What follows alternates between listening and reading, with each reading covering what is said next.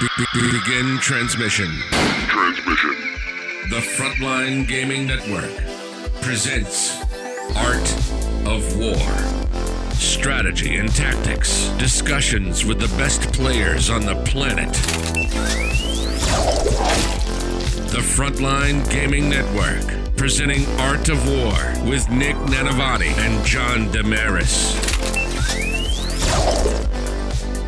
Hello, everyone, and welcome to another Art of War episode. This is a really special one because we have one of our Art of War subscribers, Warner members, Nick Keever here. He's actually won the Art of War TTS leagues back-to-back, both of them, and the Vanguard Tactics League. He's actually undefeated with a super awesome Necrons. And not only that, he's actually one of Mr. Richard Siegler's clients. The robot himself is teaching other robots. It's like AIs are growing. So, Mr. Siegs, how are you doing tonight? I'm doing quite well. It's a pleasure to be here. And of course, talking with my coaching client, Nick Keever. We've been actually going from robot faction to robot faction, starting with AdMech. We've made it to Necrons. And Nick has been pioneering a really interesting custom Dynasty list. Yeah. So, Nick, why don't you, first, how are you doing tonight?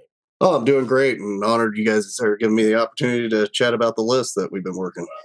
Well, yeah, you're ideal for us, honestly. I mean, you're an example of a person that came to us and really applied what we had to teach them and have gone undefeated, written their own army, developed it over time.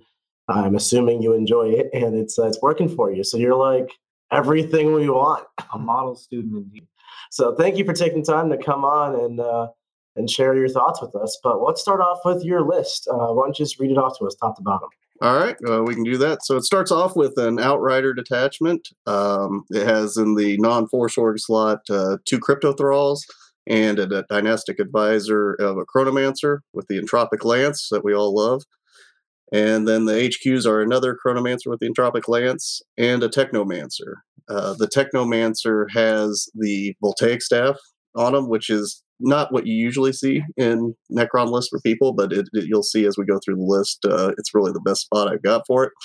And it has the failsafe Overcharger, which allows them to be able to have the +1 to attacks characteristic with a unit within 9 inches of Canoptek. And then also it has the control node, which gives the the aura for +1 to hit.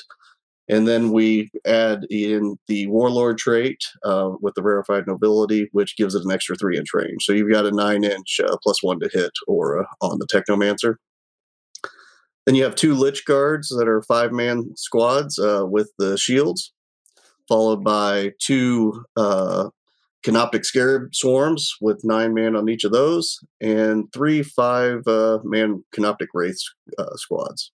Then it moves into the patrol detachment. In that the HQ is the Overlord, and the Overlord has the Veil of Darkness and is the Warlord with the -1 to wound, the Enduring Will, or -1 damage, Enduring Will, and Staff of Light on the Overlord. Then a 20 brick of Necron Warriors with Gauze Reapers, and another Scorpec Destroyer unit, the single one with 5 Scorpec Destroyers in it. And then Richard and I's debate over the Hexmark Destroyer is included in there. He does have the Dynastic Heirlooms to give him the Gauntlet of the Conflagrator, which we'll talk about later, but is an interesting tech piece. A very interesting tech piece. So, Nick, we've obviously been working on this list for a while. When the Necron book came out, I was all about the Silent King, about Novak builds. You, on the other hand, really wanted to pioneer a custom Dynasty build. So first of all, why don't you talk about kind of the variations that this list has gone through, how you've arrived at this particular variant of the list, because you've been playing it for 3 months now, pretty much nonstop. And then the second question, the follow-up, is why did you end up preferring custom Dynasty over some of the other options for Necrons, like Novak or Sawtech, or the other custom options? Yeah, I think it started with kind of a progressing of the coaching. So I started with AdMech, and, Richard helped me out with a lot of the list building in that, and I wanted to learn how to kind of write my own list. So we felt with a new book, it's a good time to try to do that with some of his advice along the way. And before I even started working the list, it was about how do I win? What are the win conditions that we're trying to get? And in 9th edition, I feel like having a fast army is important, as well as being durable. and then you have to be able to play the mission grade. So with those parameters, really started looking at the Codex and saying, what units help make that happen? And the first one that came up was the Scarabs. I mean, they're inexpensive, 4 wounds. You get a 9-person brick of those for 135 points. That's 36 wounds. You can give them the 5-up invuln with the Chronomancer, so it makes a very durable front line. And really, that's when it started leading me into the custom Dynasty of the everything's OBSEC in the pregame move. Really, the OBSEC on the Scarabs was what drove that, because now you have this 36 wounds with a 5-up invuln that people just have to be able to deal with. Otherwise, you're going to start being able to take their objectives with relative ease. And they're fast. With the 10-inch move and the protocol for the extra inch, 6-inch move, they're moving 17 inches up the board right on turn 1. So that is kind of what there. And then from there, it was about, what kind of threats. And with that speed and durability, that's where the race come in. Because you have their T5, what you'll see is I value the high toughness in a couple units here in this iteration. But I wanted that high toughness. I wanted the speed, and the 4-up invuln on the race just add to that durability. So that's when they came in. And in terms of being fast, with the pregame move, you can be 5-inch charge to your opponent's deployment zone in turn 1. So they really fit the bill for what we were looking for. Plus they're OBSEC, so you get a charge and take off some of their OBSEC, and away you can put them on a 0-point primary potentially. And so from that, the Warriors, which is a staple in a lot of Necron builds, they are good. I use those a little differently, which we can talk later about. And then the Destroyers with the -1 to wound strat. Again, that's durability, they're T5. And with reanimation protocols, it really feels bad for folks when you end up hitting those. And in the meta with a lot of lightning claws out there right now, it feels bad for them when they're wounding on 6s. Yeah, I can definitely see that. It seems like your list is very well designed to play the mission, which is something we always teach at the Art of War. And you took all choices that synergize with that overall strategy. Just like, I'm not interested in necessarily tabling my opponent or killing awesome stuff or doing this, that, or whatever. I'm just trying to score more points. That's all I'm doing. So with that guiding philosophy, what led you to choose the units you did, or Siegs as the coach, what led you to point in that direction? Yeah, so actually Nick has gone through a lot of different variants of this list, and some of the tech choices that he added over the course of time were either adaptations to the meta or just trying to shore up some of the weaknesses in the original version of the list. So why don't we start with the 20 Warriors, because that is an unusual choice. Your army is OBSEC, and so having extra warrior bodies on objectives isn't a major boon for you. So how actually do you use these? Because they're a really interesting tech choice, and they bring something that otherwise the list doesn't have. So yeah, the reason I took the 20 warrior brick is because it's durable, and I play it different than I see some people play the list. Is it's really there for later turns, so you can spread that out and really screen out your backfield for the first 3 turns, and then with the Veil, bring it in to be another threat. So you kind of throw all your stuff into them. And then once, after several turns, they've kind of dealt with the race and start getting the Scarabs down, now they have this 20 brick of warriors that they've got to deal with that's pressuring their objectives as well. It also offers a really incredible volume of fire type of unit that the rest of the list doesn't really do outside of melee, of course. So you're able to actually clear screens early if you want with the warriors, string them out to multiple objectives, and then stack those objectives with like Scorpec Destroyers, the Wraiths, and the Scarabs, and prevent your opponent from ever clearing that in any reasonable amount of time. So have you ever considered using a Resorb to help that 20-man unit? Or do you think it's better just using them to deny mission points like Scramblers against yourself and using them late game to bully objectives? Yeah, I've tried it at a few iterations, and it just really, I couldn't get the value on the single brick that I felt. And plus the points kind of become a premium when you try to fit in some of the other stuff. And using it late game, really, I don't lose any warriors on most matchups until turn 3 or 4 when I start to deploy them. So I kind of took it out of there. It's something that is worth considering, I think, in the list. But right now it doesn't. And the other thing you point on is the volume of fire that you talked about. Having the AP2 in the list, that's another thing you'll notice. I didn't talk about all the units, but the Race are AP2, the Scorpec Destroyers are AP3, the Warriors are AP2 and they're shooting. which really gets you to that Storm Shield threshold, which a lot of armies have those 4-up emblems now. And that really felt like the sweet spot for me as well. Yeah, so follow-up question, I guess, is what strikes me as odd is your Lychguard. Your army is really fast. There's a bunch of Scarabs, use these rates. The Warriors, slow, steady, late game kind of pushing thing. I understand that. But these Lychguard move 5 inches and just kind of wander about. What's their plan? Yeah, so the Lychguard are there to be able to be action secondary. So I got into this mode where I was trying to be able to do ancient machineries, because there was sometimes it's hard to find those secondaries that you want to take. And having a durable body that can sit on those and do those actions that isn't easy to pick up is handy. I like them in the 2 5-man squads for that purpose, to be able to spread them around. And it's just one more durable body that has to be dealt with. And so far, it's been working out pretty good, because late game, after they finally kind of seen the race, it's like 2 waves, as you kind of think about it. The race and the Scarabs go forward, overwhelm their objectives, depending on the matchup, of course. And then being able to have the Scorpek Destroyers, the Lychguard, and the Warriors to be able to take over that last part of the game. So it's almost like they're not like your premier assault unit, which, when a lot of people imagine Lychguard, they might picture, since it is just an assault unit. They're like a board control action infantry just thing that's OBSEC. And then if they do happen to get in combat turns 4 or 5, they mess stuff up. Is that pretty much it? Yeah, for the most part.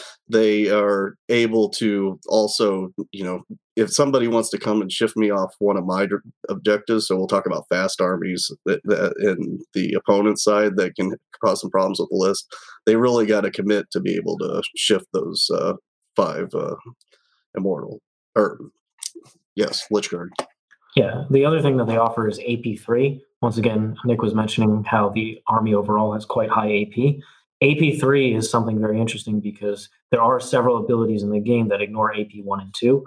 Having access to AP3, especially into a matchup like Custodes, which I'm sure we'll talk about, is a very powerful add to have. And you also have the Overlord for +1 attack when he is nearby. So they can actually still put out quite a volume of attacks. Hitting on 2s with that might well be done. Mm-hmm. So I guess one thing that's interesting to me is, I know, Nick, we had talked about Necrons a while back, and your list has evolved quite a bit since then. So why don't you talk about the journey, and I guess Siegs as his coach, your journey coaching him, from that list back from when I tried Necrons the first time in like November to where we are now? Like, what changed and what spawned those changes? I think it's a lot about learning how to play the list. So the easy way is, and I recommend this list to a lot of folks because it's pretty low skill cap to get into. Like, you can start to kind of understand and play the mission really well in 9th with the OBSEC. But really, when you start getting to know when to commit, and one thing that I think's evolved in the list is using that 6-inch pregame move defensively when you're going second is a big thing that has helped. So I think a lot of what's evolved over the time is how I play it. Some of the changes, I mean, the base list is the same as it's been since near the beginning. I used to have 2 Scorpek Destroyer squads in there instead of the Lychguard. And, the reason I got away from the Scorpek Destroyers is by the time you have all those race bases and all the Scorpek bases, and you really don't want your Scorpeks to get shot at first, is just deployment becomes a problem and becomes challenging. So that's when I kind of took those Scorpek Destroyers out and added back in the Lychguard to try that. And with those smaller base sizes, it just felt a lot better. But the core has been the same from the beginning. The 9 brick Scarabs and the 3 units of race and a 20 brick of the Warriors with the Chronomancers and Technomancers kind of been the core for a while now. Now, as your coach, I remember you excitedly coming to me with Forge World options when that book came out.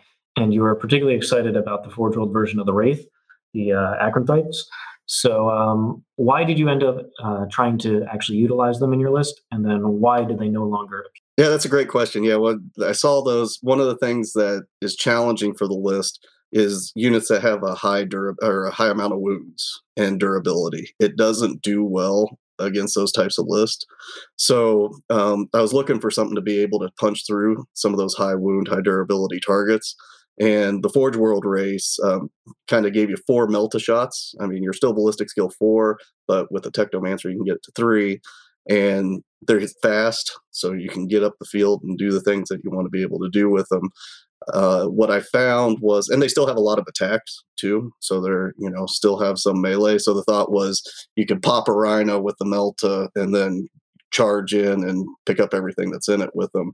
In practice, they don't have the invuln like the race and some of the other things. So being able to not have that and the durability, it just didn't fit well in the army. So I ended up dropping them. I mean, they performed all right. I had success with them. But I feel like the list is better without them because they're 200 points for that unit as well. Yeah, it's another reason. It goes back to you saying going down to one Scorpic unit, not going for the Acranthites, and going for Lychguard instead. It's just more things that don't need the Chronomancer buff. They're just natively defensive, and so they can go out on their own and not have to worry about being tethered near the characters each command phase. Yeah, agreed. And that's one of the things I've learned from Richard over the time is sometimes the answer is just have more stuff. That just having a lot of stuff on the board is a good thing for any army. Definitely. I always value it, especially in 9th edition more so, just stuff is king. To that end, I think there's a lot of small isolated units to mention that Necrons can produce that are relatively cheap and really powerful with the OBSEC detachment. So like 2-man Cryptothralls that are OBSEC, random solo Tomb Spiders, perhaps. I'm getting a little all over the place, but even Ghost Stars get really good with OBSEC. Have you tried any of those, like just solo OBSEC, relatively useful things? Yeah, I have. It all comes down to points, is the main thing. And some of them don't have the durability. Like the Ghost Arc has the durability, but it's still a single model. And it's, tough to shift having that OBSEC.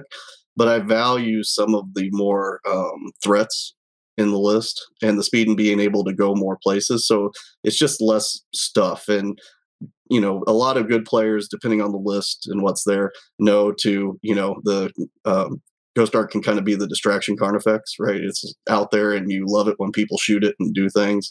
But some people will come around with their game plans to be able to shift it. So I tried it a little bit, but didn't fit it in there. So some of the other things I really looking at it, I haven't found something that just fits as well as some of the other stuff, but having everything OBSEC's great. I mean, one of the best feelings in the world is when it's turn 5 and you have your lone Chronomancer still holding an objective and they finally kill it and you roll that 4 up on the strat and he stands back up and you still have the objective. If you're good at making that 4 up, Necrons are like another level of difficult to beat. That's cool. No, it makes perfect sense to me. It's just like everything is good if you give it the OBSEC keyword. It's just a matter of points, So I guess my next question, unless Richard, is there anything else you want to ask over here? No, I mean, I think you hit the nail on the head there. Is some things, and in general in this list, it wants its damage spread out across the army. It doesn't want a couple key units that are doing damage. It wants almost every unit in the list to do damage. And bringing in something like a Ghost Arc, which is more of a supporting piece, especially for multiple warrior bricks, Nick has found it more, much more powerful to have another unit of Wraiths or another unit of Scorpax, or in this case, the Lychguard to help play the mission better and do damage in the late game when they're needed. Mm-hmm. Now, Nick, when I tried your list a while back, I got what it did. It swarms the objectives with OBSEC stuff and overwhelms their opponent. Like, you get tabled throughout the game, but it's okay because you crush the scoreboard. And that's an awesome strategy and one that's very viable in 9th. But your army did, to me, I feel like, lack a lot of offense. I struggled to get aboard the Witch against Grey Knights. I mean, what are we kind of bar we setting here? So has that been a problem for you, or have you wanted more offense, or how are you getting by without it? Yeah, you hit it exactly right. It doesn't have the offense that a lot of lists do. It has the durability. So you're really playing that primary and secondary game. It's, I watched that stream, and there's things that you can, as you get more reps and you get the feel of the army, that's one of the things I've learned is, like I talked about earlier, you may have to use that, if you go second, that pregame move a little more defensively, or you go all in, and it depends on the army. There's some of them that you want to send those race right in, start tagging stuff, and, even minimizing the threat from the opponent's army with those race, even if you're going to trade them. So it's really kind of scenario dependent, But in terms of offensive capability, you're right. This list doesn't really have it compared to some lists out there. But there are few lists that are more durable than this list, in my opinion. And I think that's what you got to play into. Right. So I guess then another part to it is like, would you ever consider adding in something like the Satans or the Nightbringer to try to boost up the offense, or is it just better to have more stuff again? From my view, it's better to have more stuff. Now, with that said, I know the Satans are becoming popular. I have a teammate that's playing against the Satan list in the WTC tournament, and he asked me to pilot it to kind of give it a practice, and I haven't piloted the Satans for transparency. So it's something I need to look at. But man, when you start looking at the points in there, you just don't have a lot of stuff. And, when you look at the triple Satan list that's out there now that people are starting to talk a lot about, really the way to win those matches is you just take away their other stuff and ignore the Satans. And because they're so pricey, they just don't have a lot of other stuff, and it becomes easier. And that's where I think some of the pitfalls, where you could win matches with those, with all the mortal wound output that they can do. But in the long term, are you going to be able to, win a 5-round GT or something like that? I think it's going to be challenging for some of those other lists. Mm-hmm. Makes perfect sense to me. What do you think, Mr. Siegs? Yeah. I think there's a couple other important tech pieces that are that this list is built around. The Technomancer is one of those. The Technomancer has the failsafe Overcharger. It has the control node, and it also has that Warlord trait for extended range. It's pretty much the linchpin for buffing the Canoptek units. However, because it takes the control node, it does not have that fly keyword to make it move up the board quite a bit faster. So, Nick, how do you play around the speed of the Technomancer and trying to get his buffs on as many units as possible? Before we get into that answer, that's definitely something we need to ask. Can we also just break down what your variety of Mancers do? Because everyone gets lost in this. Mm-hmm. Yeah, no problem. So the easiest ones is the Chronomancers. So what they do is they can put in 9 inches a 5-up invuln on a unit, and that 9 times out of 10 is going on the Scarab unit. You might throw it on the Scorpec Destroyer unit if it's going to make sense that turn. But once the Scarabs don't have that buff, then they become much more fragile, and you lose a lot of efficiency on the wounds that you're given. So that's what they're in the list for primarily. The Technomancers that are in there, they're the ones that are giving the aura with the Warlord trait that makes it 9 inches to +1 to hit to all your Canoptek units, so the Race and the Scarabs. And then they're also able to pick one Canoptek unit and give an extra attack. So now one Wraith unit could be putting out 25 attacks. So when you deploy, you kind of have them set up so depending on the opponent's deployment, if you want to send a missile in turn 1, you can get that 25 attacks on the Race. And then the trouble is the trade-off is once you send that missile in, they're going to be out of that buff to be able to get hitting on 3, so they're going to be hitting on 4s. So that extra attack kind of offsets that penalty. And have you found that to be a limitation here? Or has the Technomancer gained enough value to remain in your list and not be traded out for things like a Resorb Lord or upgrades elsewhere across the list, like the counter-temporal nanomines on a Chronomancer, etc.? Yeah, so far, I think he's getting value. I've teetered around the idea of not including him in the list and looking to see if I can get more value. Because with all those upgrades on him, he's 120 points. And there are other interesting options. It depends on some matchups where I do want to go all in. I mean, I'm just hitting on 4s with all the Race anyway, and he's not really there. That's why he kind of has the Voltaic staff. So if he wants to advance up to try to get that buff at a critical moment, he can and still do some work with the Voltaic staff. And also, if you advance them up the board, if your opponent has all those Scarabs and all those Race in their face, are they really going to take the time to hit the Technomancer? I'm honestly at that point okay if they do, because then 1, I get a 4-up and maybe he comes back. But 2, that means he's not putting the damage into the stuff that is in his face.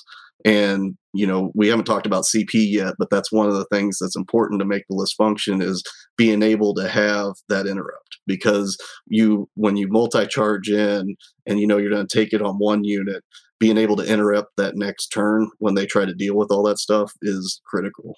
Definitely. And we are certainly going to get to CP discipline with this list.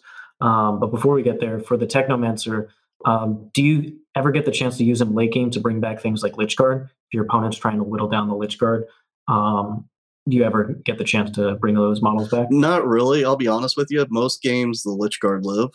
They just don't get to it. There's not very many lists that can deal with the other stuff to get to them. And the Warrior Brick, how I use them, sometimes they can be in range. Like I've done it some games where I brought back the Warriors, but most time they're looking for more of the advantageous position just to put that rate of fire down. And that's where, instead of on the Technomancer, putting that veil or on something else, I have it on the Lord so they can hit on twos. It goes with them. And that's why the Voltaic staff isn't on the Lord, because I need him to have the veil. And I kind of value that. That is something that could change. I've seen people put the veil on Chronomancers, and that way they can put the 5-up invuln on the Warrior Brick. But I like to have those Chronomancers just babysit the Scarabs and keep them alive as much, so I don't feel as limited to when I see the opening, I can send that Warrior and not brick and not worry about where my other characters are at. That makes a lot of sense. Now, before we jump into things like the Warlord traits, the relics, the secondary choices that you're going to make, how about we discuss another tech choice in this list? It is called the Hexmark Destroyer. It has a Strength 6 AP 1 damage gun. It does not shoot at characters because it does not ignore Lookout, sir. How has the Hexmark Destroyer made it into your list and actually become a valuable asset for you? He's the man. He is. So the Hexmark Destroyer, so it kind of got to go through the whole shebang with them. So he's got six pistols, and it's the same profile as Richard just said, Strength 6, AP 1 damage. He gets to shoot with all those, and then every model he destroys, he gets to shoot with that gun again. So if he hits on twos, rerolling ones because he's a destroyer. And if you picture hitting all the, like Repentia or Zephyrum or Demons or any of those, or Eldar, any of those, or Harlequins, any of those 3 toughness characters, that means you're wounded on twos. So he's hitting on twos, rerolling ones, wounded on twos against T3, and then gets to shoot again every model he kills. So that in itself is pretty good. Then you put on the Gauntlet of the Conflagrator with him, which is a 12-inch pistol on top of that, where you get a roll of dice for every model in the unit you're shooting, and on a 6, it's a mortal wound. So probably one of the best rounds I've had with him was I was playing Harlequins, and they had a 10-person troop unit, and that troop unit came up the board and did a charge, and it picked up something, I can't remember what it was, but it wasn't insignificant. But once that troop unit was there, then Hexmark Destroyer comes down, rolls 10 dice for the gauntlet, picks up 3 of them, shoots his pistols, and the next thing, just with that Hexmark Destroyer, it took that 10-person troop unit down to 2 models. And that is pretty powerful in a lot of games. So that's why I've teched them in. When you look at the trade-offs for that, you can, I used to have just another 3-person Scarab unit in there to hold backfield objectives. So that was 45 points. So it's another 30 points to, in some matchups, just really have that powerful piece. The other thing that's great about it is if you have him set in Deep Strike, because he can do that natively, and your unit for deploy scramblers drops a unit of, scions down to try to get scramblers. For 1 CP in his movement phase, when he puts them down, you can drop your Hexmark Destroyer in their movement phase and immediately shoot those at the end of the phase to deny the scramblers. That's so cool. I didn't even know you could do that. Yep, 1 CP, drop them down, and you just shoot them. And if it's a 5-person Scion squad, they're likely not going to live. You'd have to roll really bad, or they'd have to roll really hot. So, and the other thing is the Hexmark Destroyer overwatches on 2s. So if a 5-person troop squad wants to go charge the Hexmark Destroyer because he's OBSEC, because of the custom dynasty, and you got him plopped on an objective, they're probably not going to make it through the overwatch. This guy's awesome. Like, I knew he was good because I used him the other day, and he was awesome. And Overwatch and 2s, he's even better than I thought. Wow, this is great. But other cool stuff to this list, 2 seeks. So overall, obviously, the Hexmark Destroyers made it in because very valuable anti-mission playing tool against your opponents. Little units, really powerful. This list is amazing at denying scramblers overall. You have the big 20-man warrior brick in your backfield, screening it out, and then veils up after your opponent kind of runs out of resources or you need to use it to hold down the midfield. But you also have the Hexmark Destroyer to help pick off little things, especially ones that are going to try and scramble the midfield, like 2 Death Cult Assassins or a small unit of Seraphim coming in. So I think your list also has some very important pieces that are built on denying opponent secondaries, because Necrons have one of the advantages similar to Space Marines in that they don't really give up kill secondaries very easily, and certainly not your list. So most people are going to be forced to start taking board control ones against you. And some of the easier, more consistent board control ones happen to be things like Engage on All Fronts and Scramblers. How does this list help deny things like Engage on All Fronts or the other secondaries people typically pick against you? Yeah, that's a great question. So again, one of the pillars of the list was being able to play the mission, and that's not just the primary game with the OBSEC, but it is denying the secondaries. And everything you spoke is exactly right. So Scramblers, you can screen out your deployment zone very easily. So they're going to either have to walk there or get stuff there that can remove your screen, which is tough because you think about how the list functions. It's all forward, so they're dealing with all that. So they really can't get to your backfield screen to be able to deal with it. So it denies that very well. It also is difficult for people to get. This is where fast armies can do better against it, to get that Engage on All Fronts, because they're not going to be able to get past that front line that is just pushing. They've got to use their resources to deal with that. And then Domination, obviously, is not a great choice because everything's OBSEC. So Domination's going to be challenging as well. Do you often feel you go into many matchups with just a points advantage on paper, especially in the secondary category? Yes. And, one of the things for the secondary is I like to try to dictate with my list what my opponent has to do. And when you think of secondaries, you can look at, well, Necrons have Purge the Vermin, that that's where you get 2 points every table quarter they're not in. And if I'm against an army that really wants to sit back on a mission and hold their objectives, then you pick that, and that's going to force them to start trying to send stuff into your half of the board. Otherwise, you're just going to max that secondary. Or conversely, if I'm pushing forward into an army that just won't be able to deal with it, then Engage on All Fronts becomes easier, and then they're going to have to be able to try to prevent that. So with the secondary game with this list, you can really kind of dictate how your opponent's going to have to play the game, which is one thing I like about it. Yeah, and over the course of this podcast, you've mentioned a couple Necron-specific secondaries, Purge the Vermin, Ancient Machineries.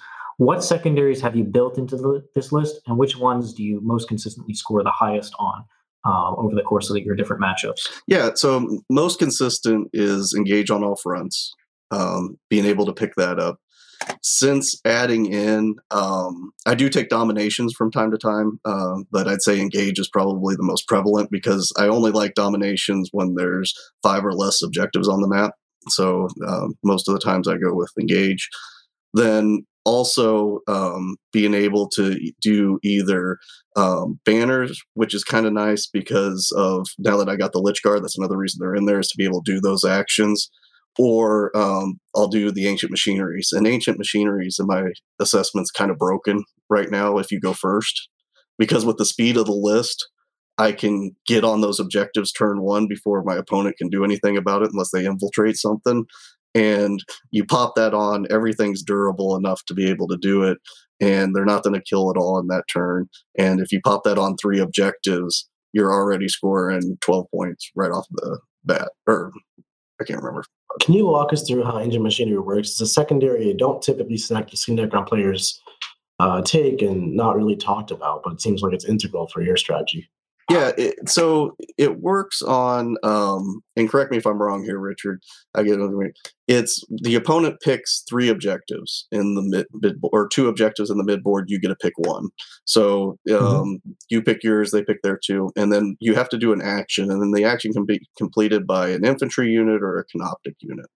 And you get up on that objective and you start that action, but you don't score it till the next turn. So if they kill your unit, then you don't score it at all.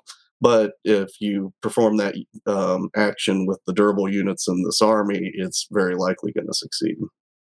So you can play it where if there's if it's one of them where there's 2 objectives on their side of the midboard and 2 on your side, so you only get 1 on your side, you can sit back with your Lychguard and just perform that action every turn on the one closest to you and not try to get it on the far ones, which makes it fairly reliable whether you go first or second.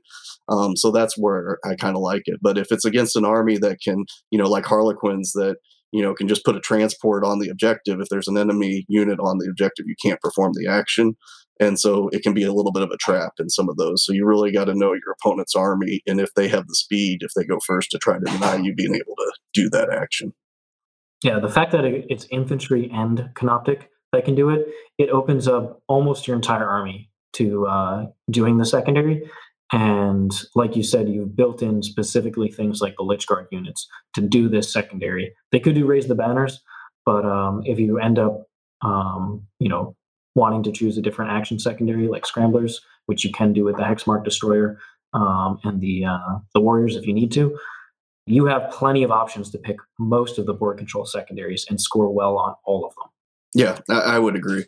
So I have a follow-up question on that. Your army is based around being durable and relatively fast and just beating your opponent down on the mission, standing in all the places, staying on the objectives, scoring, engaging on fronts and ancient machineries and all those awesome secondaries. What happens if your opponent is designed to be just hyper killy and you play right into that? I put myself out there because I'm durable, and they're like, well, I kill you. Does the unstoppable force kill the immovable object per se? Some lists are challenging with that. Yeah, in those types of games, I tend to play cagier with the race. And so you'll put the Scarabs out there, and maybe I don't go for the all-in, put them on a 0 primary right away or a 5 primary. It kind of depends on the mission. So, assuming it's not a mission that's in a favor of that, where they've got, 2 in like mission 12, where they got 2 objectives right in their deployment, that's going to be easy for them to have a lot of stuff there. And they probably still have some OBSEC at the beginning of the game that can handle that. Then I'm probably not going up in a mission like that. I'd probably establish the dominance on the midboard objectives, the 2 midboard objectives with the Scarabs, and then wait for them to come deal with those, and then counter punch with the race. And we're going to definitely do a deep dive into those matchups, of course, in the second part of this podcast episode. But why don't we kind of finish walking through some of the little tech pieces that you built in this list? So let's start with those relics and warlord traits and why you went with those and what other options you've considered that you don't currently have in the list. Yeah. So the warlord traits, starting with the overlord, his whole purpose is just to give the my will be done to the warriors and then be the veil target. There isn't really a warlord trait that benefits him that well, but because he is the lord and the noble, he has to be the warlord. So that's why he is the warlord. And giving him enduring will, late game, if I'm able to veil my warriors into their deployment zone and they can't screen it out, and I start pressuring their backfield objectives in turns 4 and 5 with those warriors back there, even if they deal with the warriors, he's not easy to deal. And once again, he's OBSEC. So, late game, they still got to kill all the warriors and the overlord, or you're going to deny that primary at the end. So that's why he has enduring will on there. And the other warlord trait is on the Technomancer, and that's for the extra 3 inches, the Thrall of the Silent King, that gives him 3 inches more on his auras. So there really isn't in this list other warlord traits that I'm enamored with, and I think they're not really as important as some other lists that you might run into. Yeah, and just talking about the overlord real quick before we get into those relics. Have you taken advantage of using the Lychguard's bodyguard rule to help put him on an objective? Maybe only a couple fast units could potentially get an angle, around the table, and you want to make sure that you protect him. You could have the Lychguard sitting in a ruin 3 inches away using that bodyguard rule to help protect the overlord standing out on an objective. Yeah, that's definitely a play. I haven't ran into it just because of how I play the overlord, but it's probably something that I should be looking into some more. Another one of those, get more reps, find more tools in the toolbox to be able to use in different scenarios. But I haven't used that a lot, to be perfectly honest, lately, because usually what he's doing is just chilling in the backfield with the warriors, waiting until it's his time to come up. Because if I lose that, if something bad happens and I lose that veil, then I've got 260 points of warriors that are sitting in the backfield that are just out of the game. So I really value protecting him as much as possible. Definitely. Do not want him to lose the Overlord. Now, how about those relics? The Voltaic staff is a classic in pretty much every Necron list. What makes it so powerful and useful in yours? So it's not on the, a lot of people put it on a Catacomb Command Barge or, a Lord or Overlord, something that can hit on 2s. So I'm on the Technomancer that's hitting on 3s. And then if you advance with it, it is Assault. So you can advance and shoot, which is nice. The Strength 6 profile is good on it, and the AP2 is good on it for all the things we talked about with Storm Shields and everything. And it's flat 2 damage, so it's like perfect for into Marines. The all other thing is it's 4 shots and it Teslas. So when you get a couple 6s on those 4 shots, it feels really good. So it's definitely for the cost of, the 1 CP is 100% worth it in my view, because it's one of those things, it's chip damage that people aren't really used to. And then it helps because the rest of the army isn't that killy. If you can pick up a couple, Marines with it, and then you come in with your race, it's just that much less you have to kill in the assault phase. And it also, like you mentioned, it is a Tesla weapon, so it has access to one of those Necron stratagems that is very powerful in dishing out mortal wounds. Have you used that stratagem much, and which matchups do you typically use it in? I haven't used it a lot. There's several stratagems I feel are good in the book, but I haven't leveraged on this list, which we can talk about as we go through some of the other ones. But I haven't leveraged it a lot because the 1 mortal wound explosion is nice. Like in one version of the list, I used Tomb Blades, and I took 1 Tomb Blade with the Tesla weapon just for that strat. And what I found is the CP can be used much better in other places, because you only start the game with this list with 6 CP, and you need to be able to interrupt in every turn of the game, except maybe turn 5. It doesn't matter as much. So conserving CP for those interrupts is the main thing. There's a couple other things that are worth in the CP that I tend to use it on. 6's auto wound with the warriors when they come in to make sure I get the damage I need from there, or for the -1 to wound strat on the Scorpec destroyers, or for the stand a character up for 1 CP. Those are interrupts, and those ones are what I primarily use it for. So getting that extra mortal wound splash just doesn't feel great in a lot of matchups.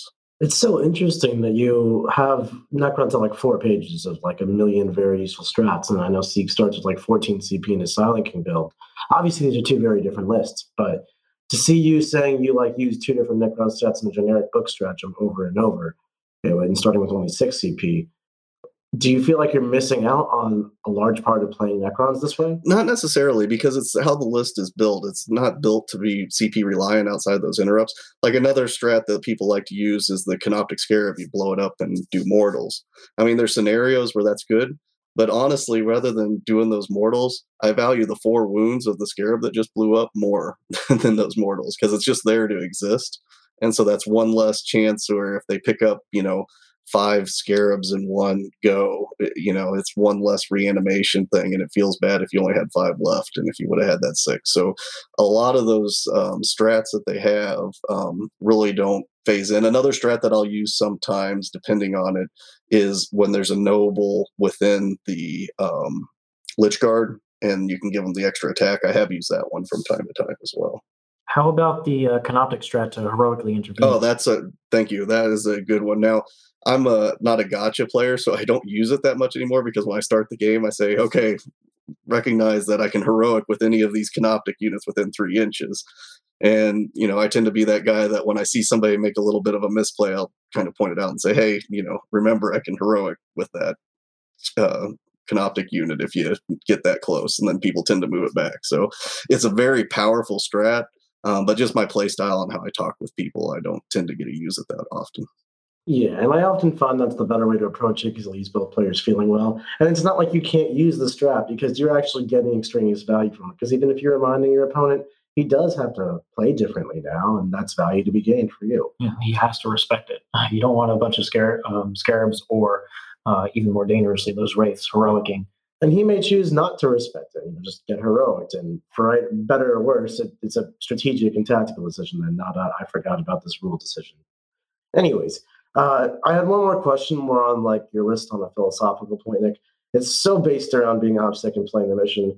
But armies these days are doing that, and they're doing it better. I don't want to get too specifics in the matchups, but taking away enemy OBSEC is becoming a bit more mainstream through things. It used to be pretty isolated, like with Black Legion. Now Necrons have some, Dark Angels have some, all Space Marines do if you include some Reavers. So I'm sure it's not the last we'll see of it. Is that something that worries you moving forward? So how you deal with that in some of the armies is it's usually in most ability to remove OBSEC is centralized in an area, right? And so you're still OBSEC everywhere else. So what I'll tend to do is when I see that ability gravitating across the field, you'll go somewhere else, or you'll start pressuring their backfield objectives on the other side.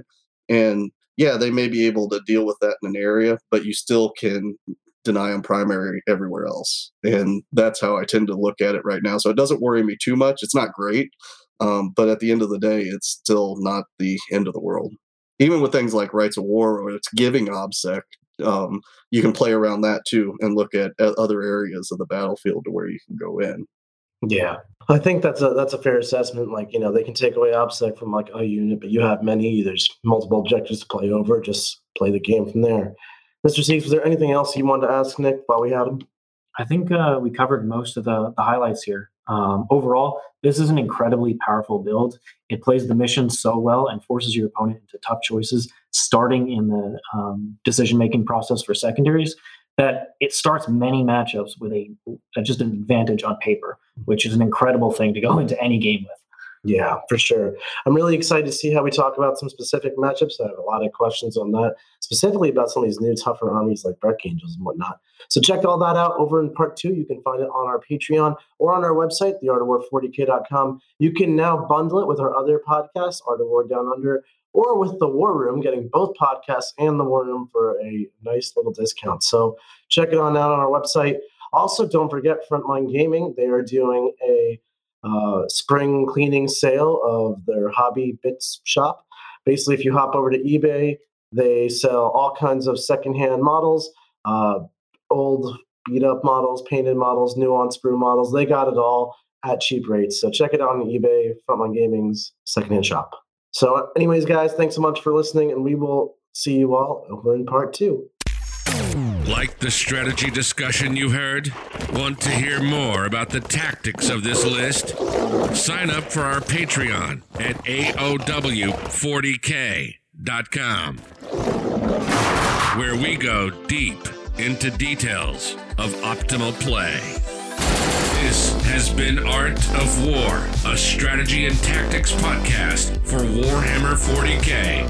Hosted by Nick Nanavati and John Damaris. Produced by Seamus Ronan. Find us at AOW40k.com. And of course, connect on Facebook. Just look for AOW40k. AOW40k. AOW40k. Till next time.